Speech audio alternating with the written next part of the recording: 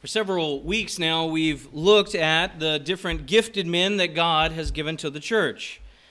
First, we looked at the apostles and prophets, which were special offices given for a specific purpose and a specific period of time. And when those offices fulfilled their function, they ceased to exist. The next group of offices is those that were given as continuing offices. They still function today, the office of evangelist and the office of the pastor-teacher. And so we looked at the roles and the qualifications of each office so that we might have a better understanding of the Church of Christ. We've been sort of looking at the micro level, and so now I want to return to the macro level this morning, which is why our scripture reading was verses 1 through 16 at the beginning of the service. This entire section of Ephesians concerns the unity of the church and the growing up of the body of Christ. That's the focus of Paul's writing here. The reason for these offices in verse 11 is to promote the end goal of the church, is to promote the unity of the church, that the church would be built up into maturity by the ministry of every believer. And so let me just read that section, verses 11 through 16, to us once again this morning. And this is the section that we'll be focusing on really from 12 to 16. It says this, "And he gave some as apostles, and some as prophets, and some as evangelists, and some as pastors and teachers, for the equipping of the saints, for the work of service, to the building up of the body of Christ, until we all attain to the unity of faith and of the knowledge of the Son of God, to a mature man, to the measure of the stature which belongs to the fullness of Christ. As a result, we are no longer to be children, tossed here and there by waves and carried about by every wind of doctrine, by the trickery of men, by craftiness and deceitful scheming. But speaking the truth in love, we are to grow up in all aspects into Him who is the head, even Christ, from whom the whole body, being fitted and held together by what every joint supplies, according to the proper working of each individual part, causes the growth of the body for the building up of itself in love."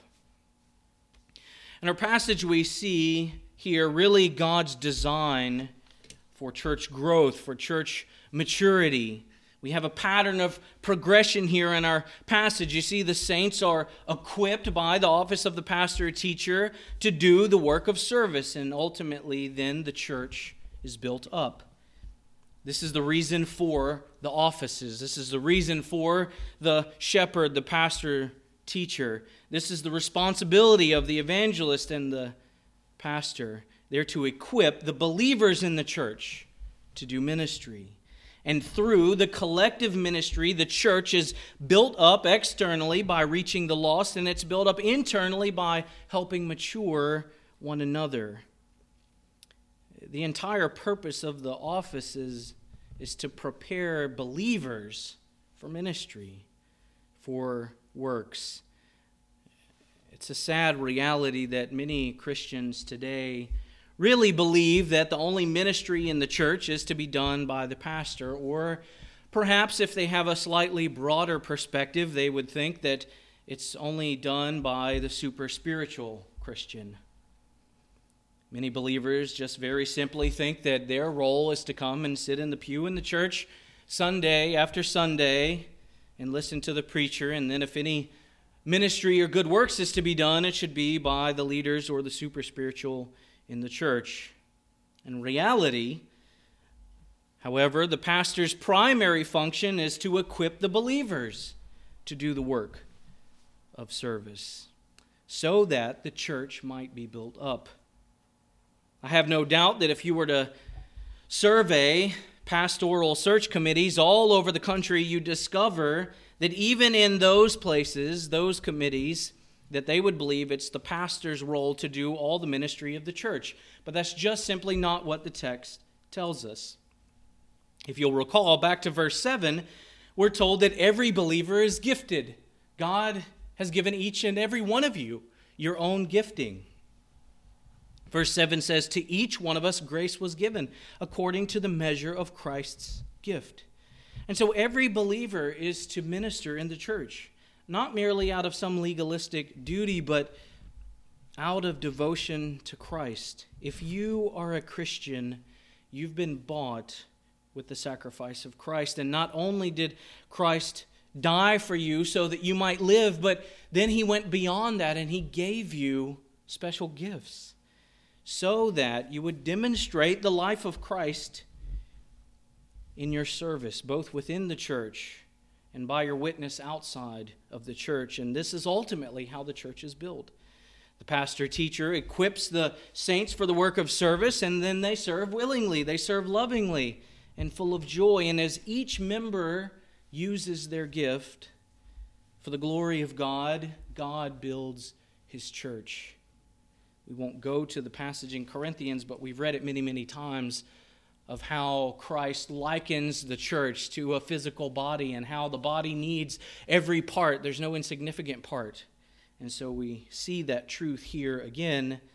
Every part comes together and uses their gift and serves, and this is ultimately the manner in which God uses to help build his church and mature his church.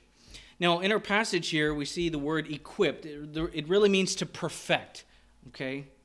It's an interesting word, often used in ancient times, that's referred to setting a bone back in place. That's how it was commonly used. It can mean to be restored or made complete. And so these offices exist so that the saints would have their principles, their priorities, and their precepts set in their proper place so that they can minister in loving obedience to Christ effectively and efficiently. Now, the immediate purpose of the office within the church is to prepare the saints for the ministry God has called them to, which means you all have a ministry. Now, I can't tell you what that ministry is because God gives a unique heart to each and every individual. God places desires and burdens of different sorts in the heart of believers. But for instance, some may just want to help. Maybe they want to be in the background. They want to set things up and they want to serve God in the body that way. Maybe they have the gift of helps, and that's their ministry. Whatever it is, the life of Christ shines through the believer in the way they serve others. Now, for others, it might be in their giving. Some people have the gift of giving. For others, they may have an encouraging gift, and they just simply like to come alongside other believers and constantly encourage them. Whatever it is they're doing, the pastor's role is to help equip them for their ministry, and then as they do that ministry, the whole body of Christ is built up. In fact, one sign of a healthy church is when its members come to the leadership and they say something like, I have a burden on my heart to do this kind of ministry or that kind of ministry, and the leadership responds and says, okay, well, let's get you equipped, let's bless you, and let you do it. The ministry that comes out of the church should never be just to merely attract numbers. It should be born out of a deep need to shepherd the flock, and it should be born out of God having placed burdens in your hearts, and you coming and saying, this is something I'd really like to do. This is a particular way I'd really like to serve, and that all be service unto the Lord, and the whole church is matured and built up in that. Every Christian ought to ask the Lord to give them a heart for some type of ministry. What we understand is that God gives you gifts, and certainly we understand that God doesn't give you the gift to keep to yourself, right? It's meant to be used in the body of Christ. I think there's no healthier church than when people are being equipped and fulfilling their ministries out of love for Christ and one another. And it looks different from church to church to church. Whether you have a church of 7,000 or like us, a church of a handful, you should see all of this eventually functioning. And if you don't know what to do, then that's when you come to the pastor and you say, Pastor, I really have a heart to serve our Lord in the church, but I just don't know what to do. And he'll help you through discovering what the Lord and how the Lord may want to use you. That's the role of the pastor, to help you see what the gift of God in your life may be. And so there's no healthier church than when people are being equipped and they're fulfilling their ministries out of love for Christ primarily, and then secondarily out of love for one another. And then pretty soon you have a thriving, growing church, because that's how God has designed the church to operate. And in the end, it promotes unity and it brings maturity to the church. And so when everyone is serving each other, loving one another, and dedicating themselves to service to the Lord, we know that that is a place where the saints are being rightly equipped, where the body is building up, where the people are maturing in the Lord, and it's certainly a place where unity is being promoted. I want to turn to the book of Romans quickly, so if you want to turn there with me. Book of Romans, chapter 12. Romans chapter 12. Let's just read from verse 1. Paul really describes the reality of this equipping and dedicated service from the saints here, which we're getting from our passage in Ephesians. Let me read that to you from verse 1, just a handful of verses here. Paul says to the Romans, "Therefore I urge you, brethren, by the mercies of God, present your bodies as a living and holy sacrifice, acceptable to God, which is your service of worship. And do not be conformed to this world, but be transformed by the renewing of your mind, so that you may prove what the will of God is, that which is good and acceptable and perfect. For through the grace given to me, I say to every one among you not to think more highly of himself than he ought to think, but to think so as to have sound judgment, as God has allotted to each a measure of faith. For just as we have many members in one body, and all the members do not have the same function, so we, who are many, are in one body in Christ, and individually members of one another. Since we have gifts that differ according to the grace given us, each one of us is to exercise them accordingly." And then he continues on, and he lists several of those. For the one who teaches, you teach. For the one who has exhortation, does exhortation. He who gives with liberality, he says. He who leads with diligence. If you have the gift of mercy, that you do so with cheerfulness. In verse 10, he goes on to say, "Be devoted to one another in brotherly love. Give preference to one another in honor. Not lagging behind in diligence, but fervent in spirit, serving the Lord, rejoicing in hope, persevering in tribulation, devoted to prayer, contributing to the needs of the saints, practicing hospitality. Bless those who persecute you. Bless and do not curse. Rejoice with those who rejoice, and weep with those who weep. Be of the same mind towards one another. Do not be haughty in mind, but associate with the lowly. Do not be wise in your own estimation. Never pay back evil for evil to anyone. Respect what is right in the sight of all men. If possible, so far as it depends on you, be at peace with all men. Never take your own revenge, beloved, but leave room for the wrath of God. For it is written, 'Vengeance is mine, I will repay,' says the Lord. But if your enemy is hungry, feed him. And if he is thirsty, give him a drink. For in doing so, you will heap burning coals on his head. Do not be overcome by evil, but overcome evil with good." And so you see, the pastor-teacher equips, and the saints use their ministry and engage in their ministry, and ultimately the body is built up. As you use your gift in the church, it edifies and builds up others in the church. Maybe you have a serving gift that I don't have.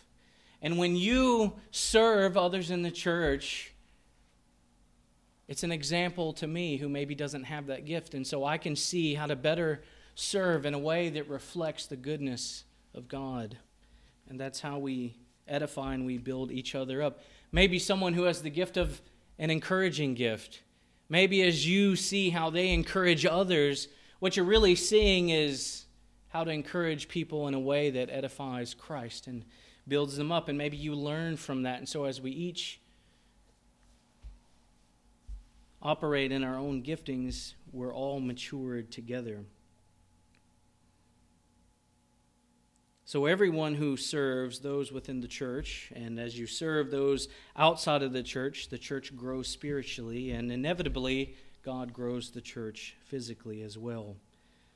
So every Christian should really build their lives around the church. I mean, this is God's design for his people.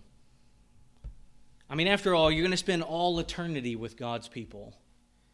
And those are the only people you're going to spend eternity with, are God's people. And so if you don't want to build your life around the church here on earth, I'm not really sure you could convince me that you want it in heaven either.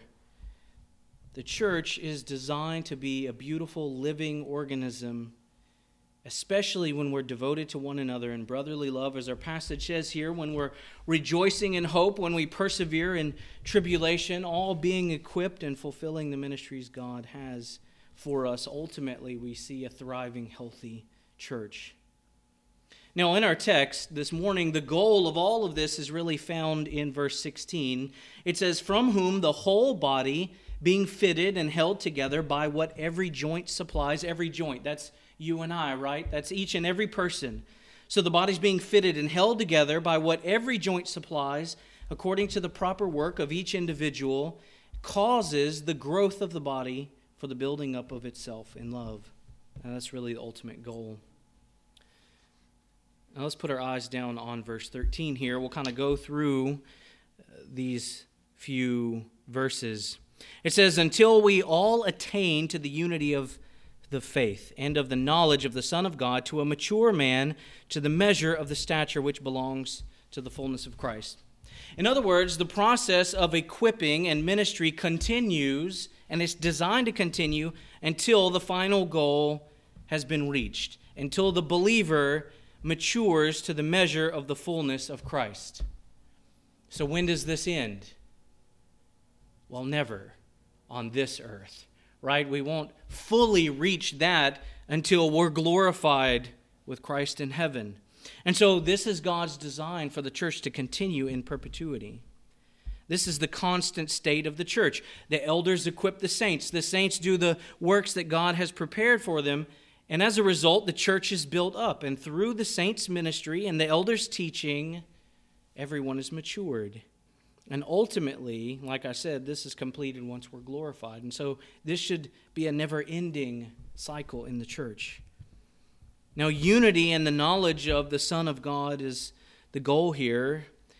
That's why in verse 3, if you'll recall, Paul tells us to be diligent, to work hard, to make it an effort to preserve the unity of the Spirit in the bond of peace. Now, Paul's writing to the saints at Ephesus, right? So we need to understand what he means here by faith. It says, until we attain to the unity of the faith. What's he talking about? He's writing to Christians. So what he's not talking about is saving faith. Until we all attain to the unity of the faith. So what does he mean by faith there? Well, faith there actually refers to doctrine. It's the substance of faith. Until we all attain to the unity of the substance of faith. Okay? Faith here refers to doctrine. He's writing to those who already have a saving faith, and now he's speaking of the content of faith, the doctrines of the faith. And so the pastor teaches to prepare the saints to obtain this ultimate goal. There ought to be in every church body unity of the faith, unity centered around sound doctrine, unity centered around the doctrines of the faith. It's unfortunate that many Christians could really care less about doctrine, but this is precisely what is necessary to produce a mature Christian. It's necessary to produce a unified church. You can't have a unified church without unity in doctrine. Now, you certainly can have head knowledge of doctrine and not even be a Christian, but what you can't have is a mature Christian without sound doctrine. You can't have it. And you can't have a unified church without sound doctrine. And so God desires that we would all attain to the unity of the faith of the faith. In other words, that we would be unified around the doctrines of the faith. There were divisions in the Corinthian church that Paul addresses. And in fact, in 1 Corinthians 1:10, we read this. He says, "Now I exhort you, brethren, by the name of our Lord Jesus Christ, that you all agree, and that there be no divisions among you, but that you be made complete in the same mind and in the same judgment." So there's division in the Corinthian church because of this very thing, because they do not have unity in their doctrine. There was disunity because there was a lack of common knowledge of sound doctrine in the Corinthian church. And ignorance, of course, breeds contempt, and really it's a playground for immaturity. So you find a church that's very weak in doctrine, and you're going to find an immature church with divisions, much like the Corinthian church. One of the great tragedies and ironies in the church today is really a disdain for even just the word doctrine. I mean, if you say the word doctrine, many Christians just kind of cringe. I don't need that doctrine stuff. I just want to love Jesus. How do you know what Jesus to love if you don't have doctrine? Sadly, many believers really love a Jesus that they really don't know because they don't have sound doctrine. It's a tragedy because sound doctrine is what unifies the church.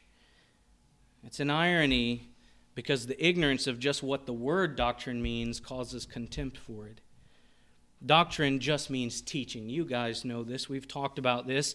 If you're opposed to learning the doctrines of the Bible, then you're really averse to learning the teachings of the Bible. Well, that's just all it means. Jesus said, "If you love me, you will obey my commandments."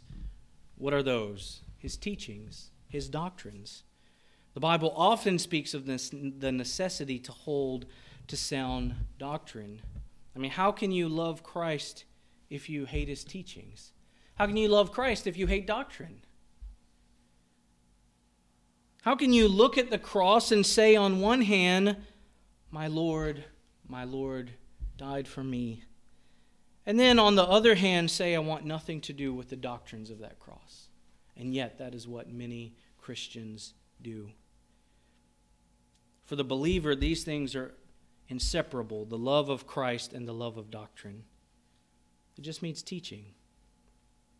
Now, you could perhaps love doctrines without loving Christ, right? You can love the intellectual knowledge without loving the person of Christ, but never could one truly love Christ without loving doctrine. And so I want to ask you this morning, do you love doctrine, dear Christian? I'm not asking if you read all the books that we give you. I'm not asking if you've been diligent in reading Pilgrim's Progress. I'm not even asking if you're really faithful in study. Those are all good things, and we all should be doing those things. But do you really love the teachings of the Bible? If not, I would really implore you to open your heart to the Word of God and let it change you.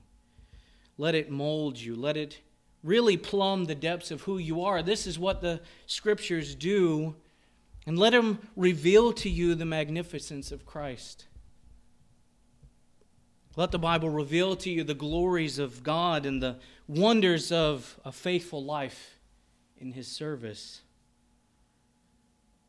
That's what doctrine produces truly. Paul warns of the deceitfulness in the last day when he tells Timothy in 1 Timothy 4, he says, "But the Spirit explicitly says that in latter times some will fall away from the faith, paying attention to deceitful spirits and doctrines of demons." It's important that we're unified around the faith, around sound doctrine. John says in 2 John 1:9, he says, "Anyone who goes too far and does not abide in the teachings of Christ does not have God. The one who abides in the teaching, he has both the Father and the Son." Paul tells Titus in chapter 2, verse 1, he says, "But as for you," speaking to Titus, "speak the things which are fitting for sound doctrine. The book of Acts, there was great unity in the church, and there was tremendous growth in the church. We all know this. Everyone looks to the book of Acts and they say, wow, why can't the church be like that? And generally, they're just asking the wrong questions. But why was there great unity in the book of Acts? And why was there tremendous growth in the book of Acts? I would suggest to you that it is far more simple than it's often made. We're told in Acts 2:42 what Christians were doing that fostered this growth and this unity. We're told what was going on to make this happen. This is the way the church is meant to look. Listen to what it says. If you want to know why the church was growing, if you want to know why they all loved each other and they were serving each other, it says right here, it says they were continually devoting themselves to the apostles' teaching and to fellowship, to the breaking of bread and to prayer. Well, that's what was happening in the church. The apostles were equipping, the saints were serving and loving, and they were all devoted to God in prayer. That fosters growth and causes maturity. That's a perfect description of the aim of our passage this morning in Ephesians. The leaders were equipping the saints were working. They were breaking bread, and they were all devoted to prayer, and as a result, they were growing and maturing. A church with unity will be one that's unified around truth, which is sound doctrine. The apostle goes even further and says, not only are we to obtain to the unity of faith, but also a knowledge of the Son of God. Again, this is referring not to salvation, but to a complete understanding of what is true and what is accurate through an intimate relationship with Christ. This knowledge of the Son of God only comes as the Christian is dedicated to the teachings of Scripture. It only comes as the Christian is dedicated to a personal life with Christ that includes times of study and developing a life of prayer. And this is a lifelong dedication to the doctrines of our Lord and the disciplines of our faith. But of course, Paul doesn't mean to say that we are going to obtain this knowledge while we're here on earth. It says until we obtain it, and that's going to be at the return of Christ. But until then, we're constantly giving ourselves in this way. And so, the equipping happens by the pastor, teacher, the elder, the evangelist. The ministry of the saints is engaged in by every believer, and the church is built up, and that all continues until Christ returns. As a result of the church that functions this way, we see that it matures the Christian. Again, the passage says, until we attain to the unity of faith and the knowledge of the Son of God, to a mature man, to the measure of the stature which belongs to the fullness of Christ. In other words, the believer is not meant to be a babe forever. I mean, when we think of a newborn baby in real life, you know, we know that it's only going to be a baby for a short time. He or she's only going to be a baby for a little bit of time. I know we look at some grown men today and we think they're still babies, but we understand a baby is just a baby for a short amount of time, right? We understand that they go from milk to solid food. We understand that they go from wiggling to crawling to walking. They go from a baby to a whatever's next, a toddler, right? And then a teenager. And then at some stage, we expect them to grow up. A 30-year-old baby just isn't something in which anyone should be delighted in. It's kind of a ridiculous picture. If you want to see what kind of damage happens when you let people stay babies for too long, really all you have to do is just look at the current condition of our own culture. We have a culture of a bunch of man babies. And it's detrimental to the culture. And the same thing is detrimental to the church. We can see the example in the culture. We really have a bunch of whining, kind of self-centered, spoiled babies who can't clean up after themselves, and those are the ones running our country, and you see what it produces. Now imagine that same thing inside the church. Guess what it doesn't produce? Unity in the faith. Nothing good comes from staying immature. Nothing. And the same is true for the Christian. Although for a time we are babes in the faith, I obviously don't mean in age, but when you come to Christ, whether it's you're 40 or you're 30 or you're 15, for a time you're a child in the faith. You're young in the faith. And we understand that about our faith, but then there comes a time where we have to grow up. There comes a time where we have to go from drinking the milk of the Word to the meat of the Word. And the writer of Hebrews addresses this very issue of maturity. In Hebrews 5:12 through 14, he says this, he says, "For though by this time you ought to be teachers, you have need again for someone to teach you the elementary principles of the oracles of God. You have come to need milk and not solid food. For everyone who partakes of only milk is not accustomed to the word of righteousness, for he is an infant. But solid food is for the mature, who because of practice have their sense trained to discern good and evil." He's telling them to grow up. Every Christian should be actively growing in their faith to eventually understand the more profound things of the faith and get past some of the elementary teachings of the Christian walk. Everyone starts as babes, but they should finally mature. It's sad to see a Christian who's been in the faith for 30 plus years and really is still just an infant. Romans 8:29 says, "For those whom he foreknew, he also predestined to become conformed to the image of his Son, so that he would be firstborn among many brethren." It's God's purpose and plan that we become mature and that we become conformed to the image of Christ. And so we should be a living reflection of Christ to the world around us, which means we have to grow up. Christ was obedient to the Father, and if we're supposed to imitate Christ, we ought to be obedient. Christ lived a life dedicated to holiness. We are to live a life dedicated to holiness. We are to grow up, the text tells us in verse 15, into all aspects into Him, which requires maturity. I would suggest to you this morning that the key to spiritual maturity is really a growing, intentional relationship with Christ. As we grow in our relationship and dependency on Christ, our fellowship with Christ is deepened, and the Holy Spirit continually works in us to sanctify us. Again, I don't mean just growing in mental acknowledgement of the Christian faith. This all has to be part of a deeply and truly dependent relationship with Christ. It has to come from a genuine surrender to Christ. You can spend your whole life trying to be mentally obedient, but if you leave that part out, then you're going to stay a babe, if even you're a Christian at all.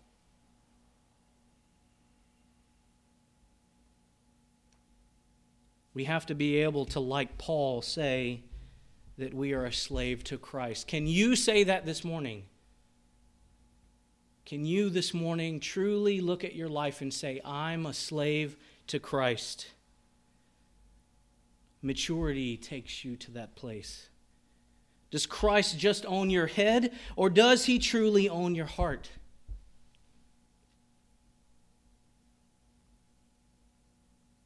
It's one thing to say, I believe in Christ, but knowing that you belong to Christ is an entirely different thing. Can you say this morning with the Apostle Paul, for to me to live is Christ and to die is gain? He goes on in Philippians 1:22 to say, but if I am to live on in the flesh, this will mean fruitful labor for me. So as long as you live here on earth serving Christ, are you engaged in fruitful labor? He says, I do not know which to choose, but I am hard-pressed from both directions, having to desire to depart and be with Christ, for that is very much better. I mean, we get that, right? Better to be with Christ than stuck here on this ball of sin. He says, yet to remain on in the flesh is more necessary for your sake. Are you a slave to Christ? You see, God desires that we all mature, that we get to that place. Wherever you are this morning, God wants you to grow from there.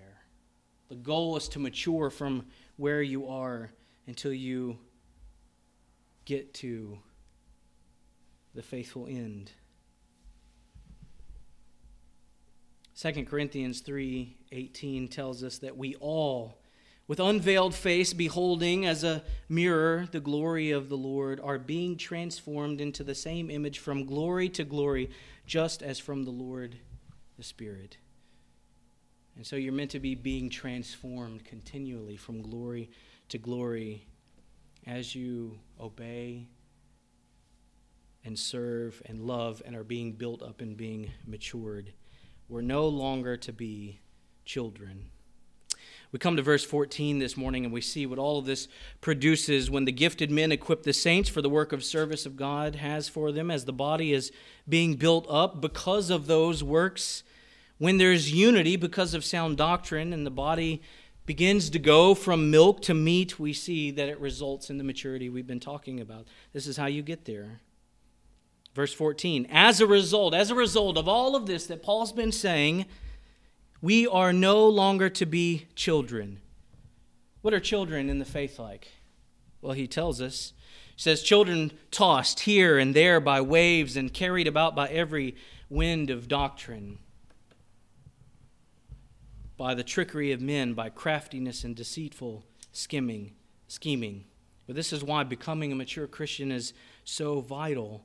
When you are adequately equipped and when you know what the Bible teaches, when you're no longer considered to be a child in the faith, you're no longer at danger of being tossed here and there by waves and carried by every wind of doctrine. So many Christians live an anxious life riddled with ups and downs simply because they're children when it comes to their faith. They're never really sure what they believe. They're always asking the wrong questions. They're always concerned about the world's philosophies, and they are like children, never steady in their thoughts. They're always kind of going back and forth on what they believe is right or wrong, and all because they really haven't committed themselves to sound teaching. They just don't know what the Bible says, and they haven't disciplined themselves from a posture of love to find out. Other Christians seem to always look a little more like the world than Christ because they're immature. Maybe they're not so unstable in what they think. Maybe they're not always getting tossed about by every wind of doctrine. At least it seems that way on the outside. But if you were really to examine their life, you discover that because their doctrine is weak, they really are weak as Christians. Perhaps they still hold on to the things of the world when they should be clinging to the things of God. It doesn't take long to discover that. You can open up someone's checkbook or their credit card statement, and you can see what TV shows they're watching and what books they're reading and where they're shopping and where they're going to eat. And you can often see whether they're more committed to the world or the Word. They lack discipline when it comes to studying the Word because babies lack discipline. They haven't developed a prayer life because they lack discipline. And they aren't really doing the works of service because they're still needing milk and not meat. They just never really grow into mature Christians who pursue a holy life, loving Christ fully and pursuing obedience to His Word. And this is how you get Christians who have been Christians, and maybe they genuinely are saved, but when they're 70, 80 years of age, they're still babies in the faith. You see, the goal is to become mature, and our text gives us a pattern by which maturity comes. First, by being submitted to a local church, and then being equipped by the leaders of the church, and then, as you're equipped, seeking to do the work of service that God has for you, seeking to use the gift that God has given you, seeking what that gift is if you don't know it. And as this happens, the body is being built up, and this continues, and it goes on and on and on until unity is being built in the church on the foundation of sound teaching. And the result is that the Christian matures, having true knowledge of the Son of God and no longer being tossed about by every other teaching. Paul continues in verse 15, he says, "But speaking the truth in love, we are to grow up in all aspects into Him who is the head, even Christ." He's starting to sound a little redundant here, right? It's really important. Speaking the truth in love. This phrase really emphasizes preaching and believing the content of the gospel. Right? Not just that you're saved, but the content of the gospel. The true and faithful doctrines of the Christian faith. Believers who are no longer children, no longer able to be tossed about by various teachings, by smooth-talking, flattering men. Those believers will be lovers of truth, and they'll speak the truth. Paul speaks of the necessity here again to grow up in the faith. In verse 14, he says, we are no longer to be children. And then here in verse 15, he says, we are to grow up in all aspects of Him. And so Paul is really pleading with the Ephesians church. He's not trying to just be redundant. He's pleading with them to grow up. He's warning them that they'll be susceptible to all sorts of doctrines and teachings if they don't. The immature Christian is easily persuaded to believe things that sound close to the Bible, but they're just off enough to be deadly. Many Christians get caught up in all kinds of theories today. Strange teachings. I mean, look where we live. We understand this, right? I mean, look around at the Christian atmosphere in our own city and look how many Christians have gotten caught up in weird theories and strange teachings and secular philosophies. You've got Christians who would rather spend their time listening to secular conservative college professors philosophize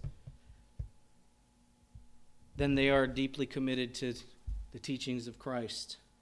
And before long, you've got someone who looks more like a secular professor than a faithful Christian. This is why it's important to grow up. The books Christians read and listen to, the movies and shows that they watch are all indications of where they are in their maturity walk. And Paul says here, it's time to grow up. It's time to put down the things of the world and get serious about the faith, the truth. It's time to leave childish things behind, Paul is saying, and to become mature Christians who are seeking out the deep things of the Christian faith. Are you at the stage in your life where you want the deeper things of the Christian faith, or are you just still needing milk? Paul says it's time to move past that stage. Imagine a 20-year-old, maybe I should have said 30-year-old here, but imagine an adult who just walks around everywhere in town. You see him at Safeway, you see him at these other stores. And he's always drinking milk from a baby bottle. Can you just picture that in your mind? That's a bit ridiculous, right? I mean, I wouldn't put it past the current culture. That's a ridiculous picture. You know, do you even know what you would say to a person like that if you saw them? I'm not sure what I would say. But at the least, we would think there's something very off, and yet that's effectively what many Christians are like today. This is precisely the sentiment the writer of Hebrews expressed when he says, really, by this time, you should be teachers. You've been a believer long enough that you should be teachers. Why is it that you're still needing milk? The writer of Hebrews is almost communicating a baffledness by that. He says, but instead of you being teachers, you need again for someone to teach you the elementary principles. And that's okay. If you still need the elementary principles of the faith, then get them. But let's start to mature. And as the believer takes responsibility for their faith, as they become equipped, as they grow and begin to do the work of service, through this, the bodies build up. And they grow in grace and knowledge of the Lord Jesus Christ, and everyone benefits together and matures together.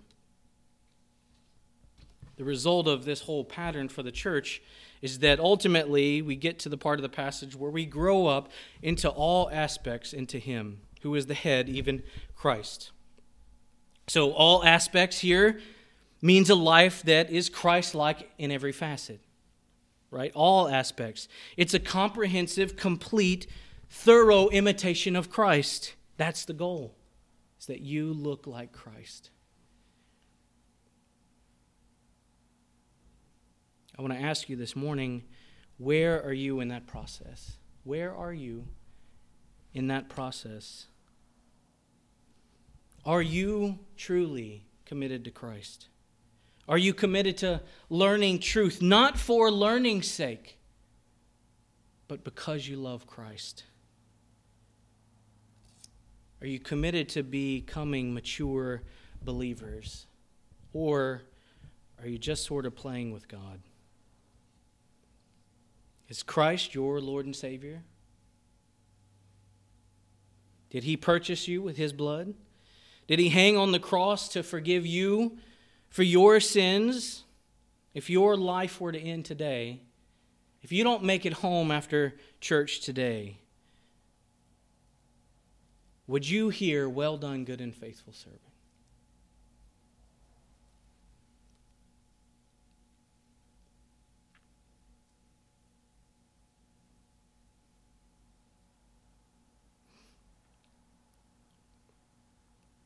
I'll tell you, there truly, truly is no sweeter master than our Lord. He's given us a book that's the only source of absolute truth. And so the question is, will you give yourself to maturing in that truth? He's bought you with His blood. He's given you everything you need. He's given you special gifts. He's paid for your life with His own. Will you commit to maturing in the Lord? It's time that the church grows up. That's what Paul's saying. It's time that we grow up into all aspects into Him who is the head, even Christ. As we close this morning, we come to verse 16. From whom the whole body, being fitted and held together by what every joint supplies, according to the proper working of each individual part, causes the growth of the body for the building up of itself in love. It's Christ who builds the body. It's Christ who builds the body. As we are faithful to study, as we give time to prayer, as we use our gifts to serve and love one another, the Spirit of God works in us, transforming us from glory to glory. That's His job. And the body is fitted and held together when everyone comes together and does their part. You understand this? Your job doesn't function unless everyone does their part, right? The body of Christ doesn't function the way it's meant to if everyone doesn't come together and exercise the gifts God has given them.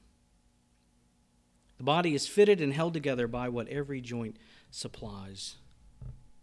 And the church that grows merely by number without God is really just a clubhouse. It's not a church. You can have a church of 5,000 people, and if God didn't build that house, it was built in vain. And if you have a house of 10, and God is the one that built that house, then you have a good house. We have our responsibility. Paul tells us that it's time to grow up. We have our responsibility. We are to do the work of service out of our love for Christ and one another. We have our responsibility. We're to actively engage in the one another's, but it's Christ who empowers us, who leads us, and who provides the truth for us. But it's our job to grow up and to mature. The body that would be unified would be a body of believers who are committed to the truth of Scripture, sound doctrine, and the local church. And so as they're equipped, they'll find ways to serve. Each member a part of the body doing its part. Each being a joint supplying what's needed and fitted and held together. They'll mature in the faith because of that. They'll be clear-minded and not always swayed by worldly thinking and clever speeches. They'll speak the truth in love because they love the truth. And they'll become those eventually who grow up in all aspects of Christ. And so I would encourage you, wherever you are this morning, it's time to grow in your faith. It's time to grow in your faith. Some of you maybe have been stagnant for a little too long. And so wherever you are, it's time to grow. A Christian that stops growing is really a dying Christian. There's no such thing as stagnation in the Christian faith. We've all heard the example of a burning ember and a bunch of coals, right? And it's a decent illustration. What happens when you pull one single coal away from the pile? What happens to it? It burns out. And that's exactly what happens in the Christian faith. And so the reality is you're either burning hot or your flame is being stamped out. And there's nothing more that the enemy would love than to separate you and kill the flame inside you. And so it's time to grow up.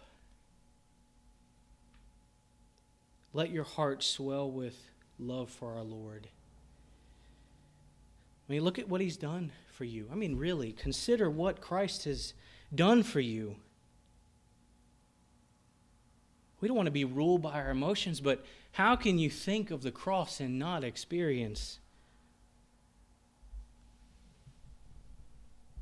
good, godly emotions? Look at what such a great salvation you have. The God of the universe condescended to become a man. He was pierced through for your transgressions. He was crushed for your iniquities. The chastening for your peace fell on Him. And it was by His wounds that you were saved. That's what He did for you. So will you not follow that Christ more deeply?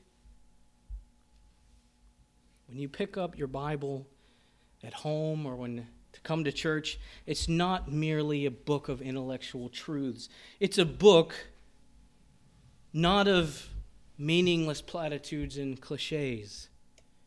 That book you have in your hand drips with the blood of Christ. You having that book cost His life. It's a living book. Hebrews 4:12 says that the Word of God is living and active and sharper than any two-edged sword and piercing as far as the division of soul and spirit, of both joints and marrow, and able to judge the thoughts and intentions of the heart. What a book. What a God.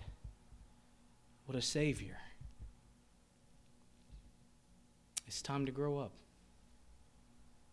Let's pray.